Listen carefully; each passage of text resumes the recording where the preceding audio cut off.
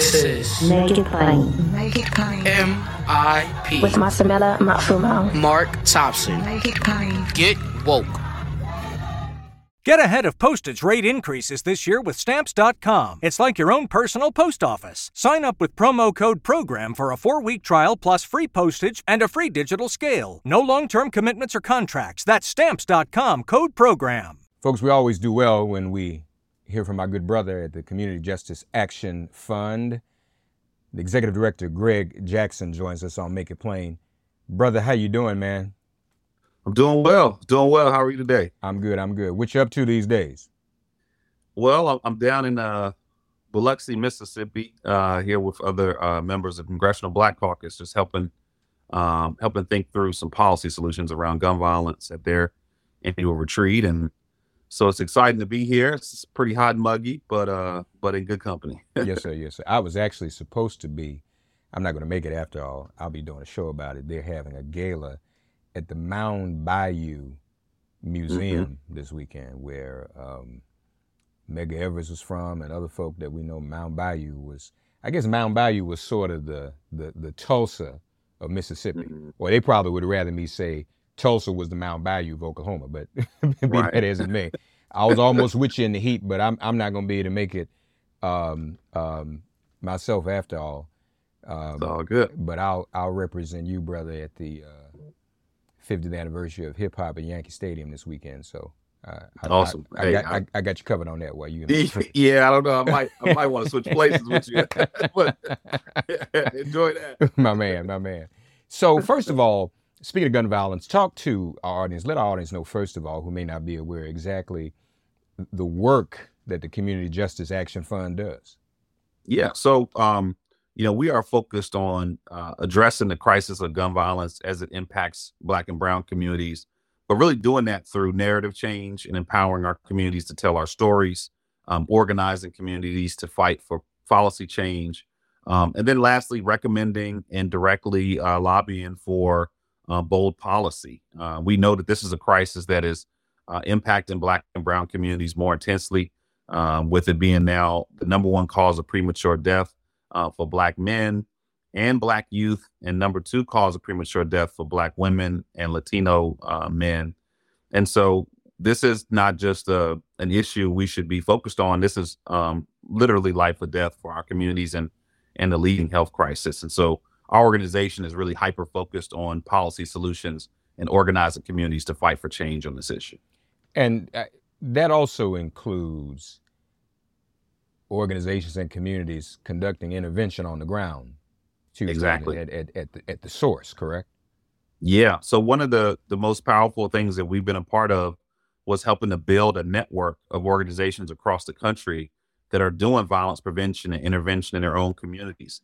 The Fund Peace campaign has over 340 organizations across the country, from LA to Dallas to Chicago to New York to Miami, that are all working together and aligned and really advocating together too for more resources for these life-saving strategies. And so that was one of the exciting campaigns we were able to help build. But we definitely are, the leading advocacy organization, but part of a huge network of just amazing activists across the country. And the big news today is that you have made an endorsement in the presidential race, correct? Yes. Yeah. It's a huge day. I mean, we are joining organizations like Everytown, Giffords, Moms Demand Action, and Brady, as well as March for Our Lives, collectively endorsing the Biden-Harris administration for re-election. And this is critical because we have seen since day one that the Biden-Harris administration has been committed to not just addressing mass shootings and school shootings, but really focused on how violence impacts Black and Brown communities.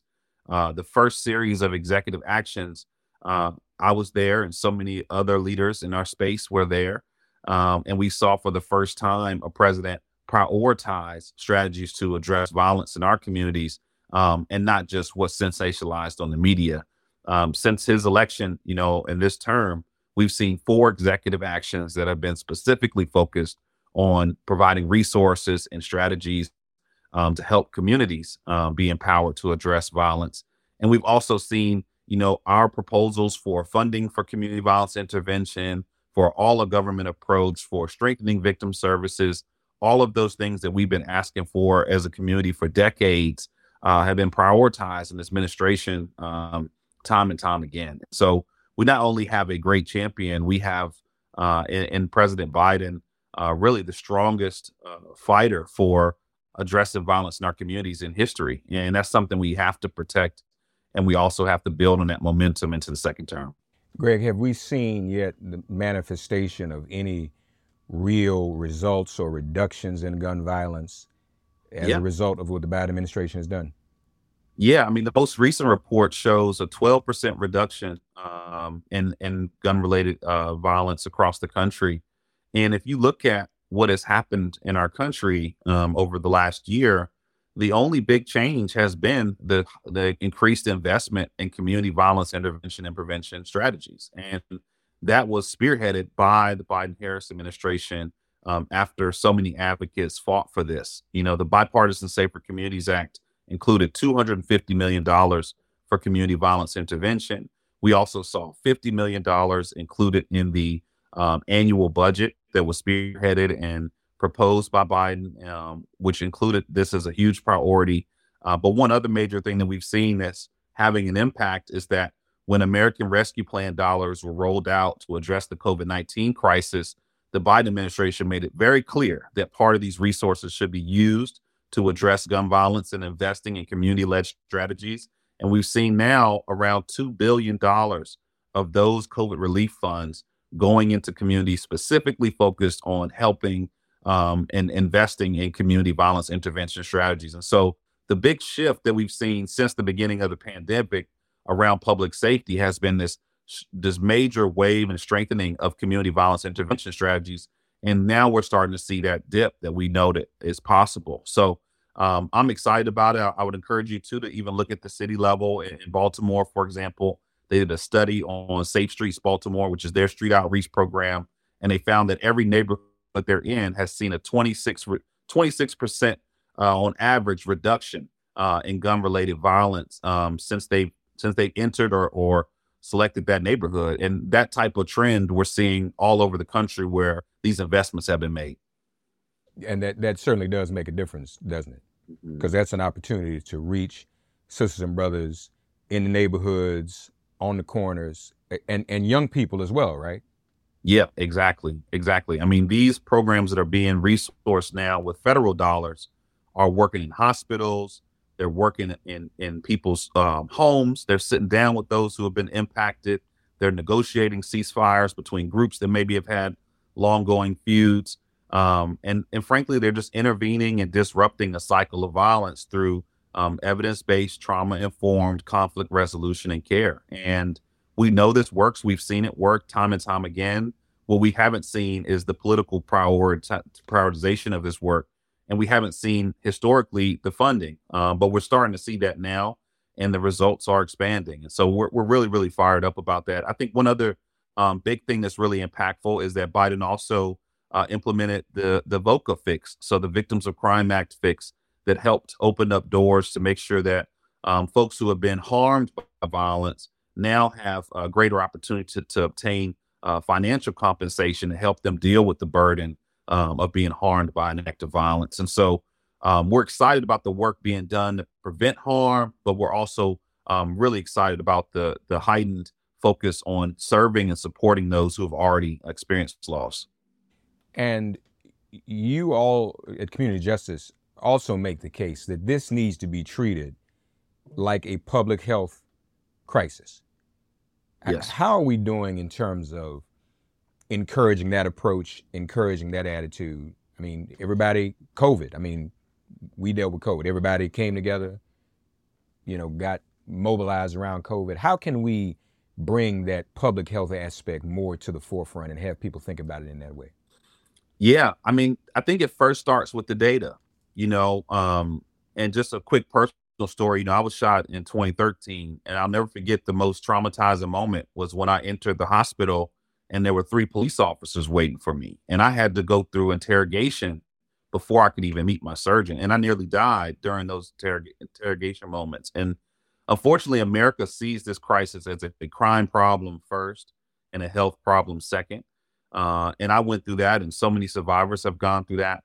But I think it starts with the data. The first thing to acknowledge is that in the Black community, only 30% of homicides are connected to another felony. And so we have to just realize that, over 2/3 of what's happening is really interpersonal conflict that's not related to criminal activity at the felony level. And so we have to start to explore and lean into those strategies and solutions. And so we have to make sure we do a better job at pushing that data forward. But as far as progress on just acknowledging this as a public health crisis, on December 1st of 2020, then candidate Biden actually acknowledged this as a public health crisis. And since he's been in office, we've seen historic strides and really just stepping up and claiming this as a public health problem. We had the first CDC director in history acknowledge this as a public health crisis and did their own 60-minute story on this issue and how that's a priority for them. So we've seen the CDC, the Department of Health and Human Services really lean in and acknowledge this and push for more resources, produce more reports and research, and really making sure this is a part of what they're approaching. So that's been a big win. But I think where we're getting the acknowledgement verbally, we're starting to see some of the key leaders in the federal government step up and led by the president. But now we're getting to the real part of this where we need to see a public health response. And that's where the dollars need to be invested in the public health strategies, the hospital-based strategies, the community-based strategies. The human service side of this fight is still extremely underfunded. And so that's what we're continuing to fight for and hoping that, once we reelect Biden, that we can build on the initial momentum around the rescue plan and the COVID relief approach, and start to build out a true public health response to the crisis of gun violence. You mentioned the hospital-based strategies are, for lack of a better word, I guess those hospital institutions or what have you, are they coming on board as allies finally? I mean, are we finding that to be the case? Yeah, I mean, we are. And it started, it's almost grassroots, right? We're seeing at the city level, entire health systems step up. Baltimore being another great example. Chicago, New York, we're seeing hospital systems really lean into this issue. Even in Seattle, Seattle, Washington, where this is a crisis that is heavy on them, but maybe the numbers aren't as high. We're seeing the hospital systems really lean in and build out their violence reduction and victim service programs. And many of them are starting to invest and fund in community-focused strategies. And whether they're partnering or building out a branch, we're excited to see that from the ground up. What's been powerful really the last few months, though, is that we're starting to watch some of the national organizations really, really step in. And we found some new allies like the American Association of Medical Colleges, for example, who are starting to lean in and talk more about this issue. And so I think we're at a tipping point where it's more than just city-based hospital systems. I think we're at a tipping point where we're going to start to see the health world as a whole really lean into this. In fact, May 23rd of this year, the American Public Health Association acknowledged gun violence as the number one premature cause of death for all Americans at this point, based on the data that they're seeing. And the fact that they're looking at this as a public health crisis and starting to report on it is definitely a good sign. No, that is a good sign. And you mentioned the cities, because we know, to be honest with you, a lot of these fights are local. Police are governed locally, y'all. Election boards, school boards are all governed locally. So I guess that speaks to, and as you described what's going on in some of the cities, Greg, that speaks to the importance of working and mobilizing people locally. And I know community justice has been doing that as well. Yeah. It all starts local. And for a lot of the strategies that we know can save lives, the foundation of their budgets are city budgets, and city level funding. And that's where a lot of the fights need to happen. What we're thankful for, though, is that with Biden and at the federal level, we have every Democrat in the House and the Senate. We have Biden, we have Harris. All of them have been bought in, have publicly spoke about this. The president talked about this in the State of the Union twice, about the need for funding violence intervention and community-based solutions. And so we're seeing at the highest level of government enthusiasm and really championing these approaches.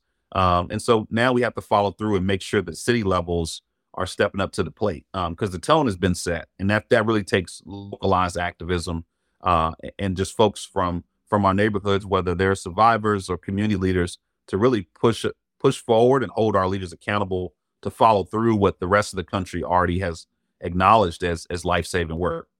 The political analysts tell me, even on this show, that 2024 is going to be about two issues. Dobbs' reversal of Roe, and we saw what just happened in Ohio the other day, and democracy and Trump and the indictments and all of that. But it seems to me it ought to be three, and it ought to be this one, because we all have become so victimized. You know, it's no longer, that'll never happen to me. Everybody in America today is perhaps one person removed from gun violence. If we haven't been a victim, we know someone who has, all of us.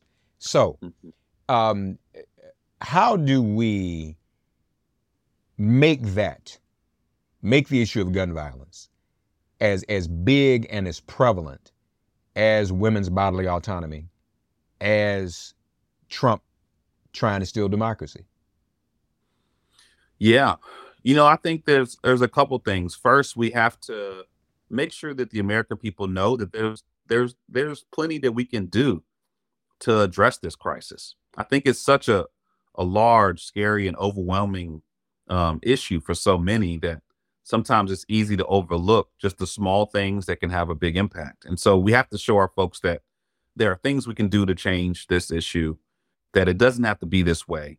And those policy changes and budget changes are within our reach with the right leaders. I think the second thing is that we've got to, frankly, empower more survivors.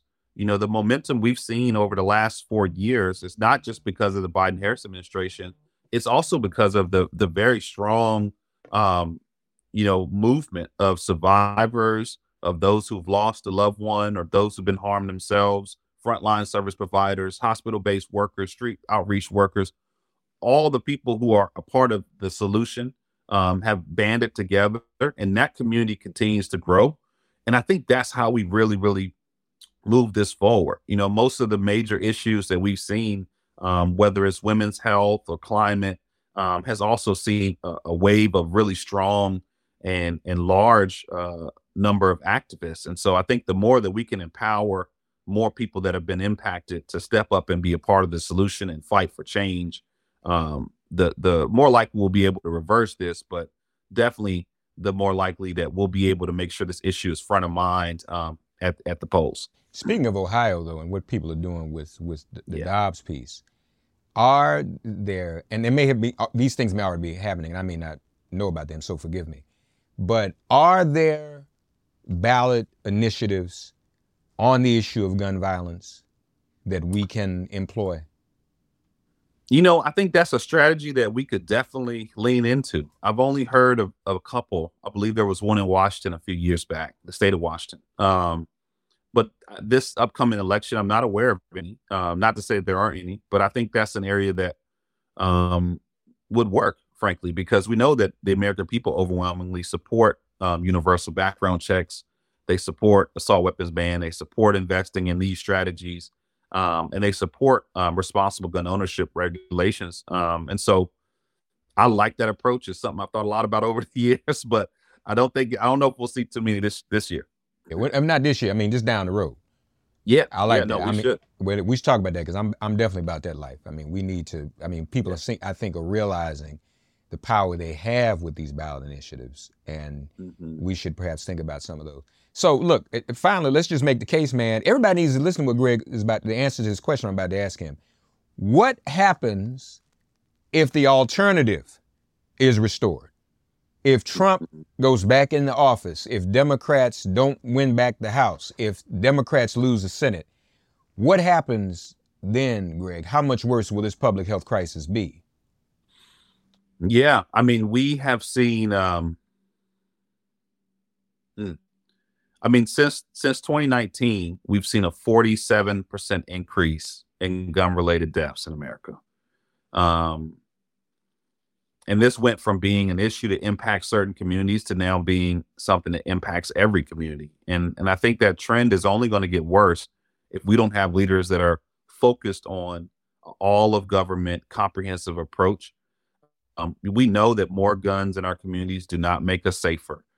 We know that we have to do more than law enforcement. And incarceration, is not going to fix the problem. And unfortunately, that's what the other side is pushing. Less regulations, more guns in our communities, and the only answer they have for it is harsher sentencing and more patrolling and law enforcement. And we have to think about what that means. That's not what law enforcement's advocating for. That's not what the American people advocating for.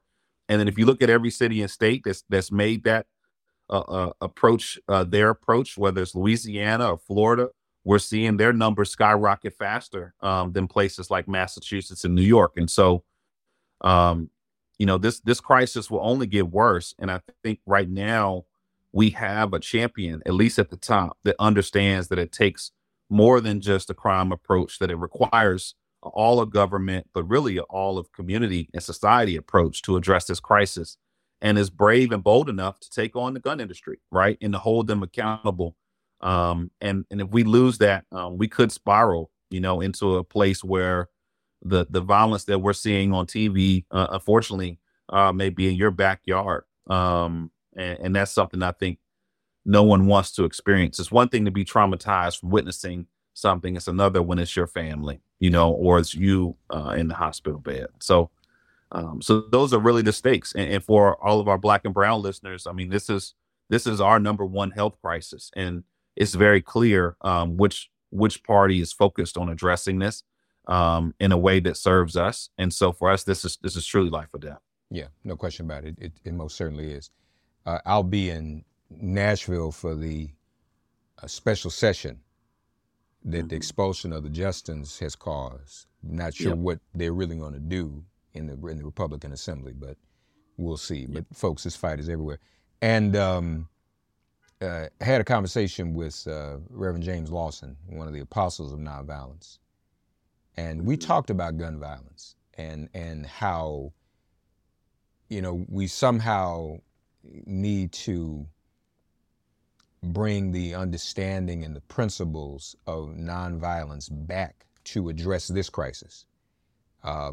So people really can understand, Dr. King did just give a speech on August 28, 1963. I mean, he was someone that talked about it. This was the most violent nation in the world. And now the violence has been turned inward. And we've got to do something about that. So, brother, of course, folks, we would expect nothing less, Community Justice Action Fund, nothing less than for them to endorse the Biden and Harris administration.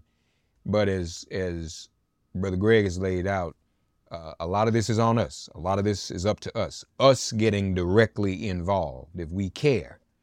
And there's no reason why we shouldn't, because it's touched all of us. And as he said, important point that I don't want to be understated, some of us don't do anything because we think we can't do anything. We don't realize we can actually do something and have power to affect change in this. And that's what they're saying. That's what the Community Justice Action Fund is saying. That's what they're trying to help us understand. How can people get involved in this Community Justice Action Fund, Greg? Yeah, I mean, the first big thing, which we all do nowadays, just follow us on social media. We're at CJ Action Fund. And so we'd love for you to follow us on all platforms. You can go to our website, www.cjactionfund.org. And if you want to learn more about the specific crisis of community violence, we have a website called endcommunityviolence.com that really breaks down the approaches, the strategies that we're talking about, and really the funding that we're starting to see moving to support these efforts. So we encourage you to go there to learn more as well. Folks, this is actually the 30th anniversary of the original gang summits. That Brother Ben Chavis and Raheem Jenkins and Dick Gregory and all of us were involved in 30 years ago in 1993. And it brought some peace, brought a lot of truces in the communities, and actually was the precursor to the Million Man March 30 years ago, 1993. Wow. So, Thank you. Some of us have been talking about that and trying to bring that spirit back together, and we probably should. But folks, in the meantime, we want you to get down with Community Justice Action Fund, cjactionfund.org. That's cjactionfund.org. Our dear friend and brother Greg Jackson, Executive Director, announcing that they have endorsed the Biden-Harris administration, and we support them in that. We all should. Let's get up, get into it, and get involved. Thank you, Brother Greg. All righty. Thank you. Thank you. Thanks for getting woke and listening to Make It Plain. As always, perform an act of kindness on behalf of an elder or young person. Write a letter to a sister or brother who just so happens to find her or himself incarcerated. Offer libations to the ancestors upon whose sturdy shoulders we all now stand. And above all, give thanks to the God of your understanding by whatever name you call her and him. All God asks of us is that we give each other love. Thanks for giving MIP love. And please remember to subscribe and give us a 5-star rating. If all hearts and minds are clear, it has been made plain.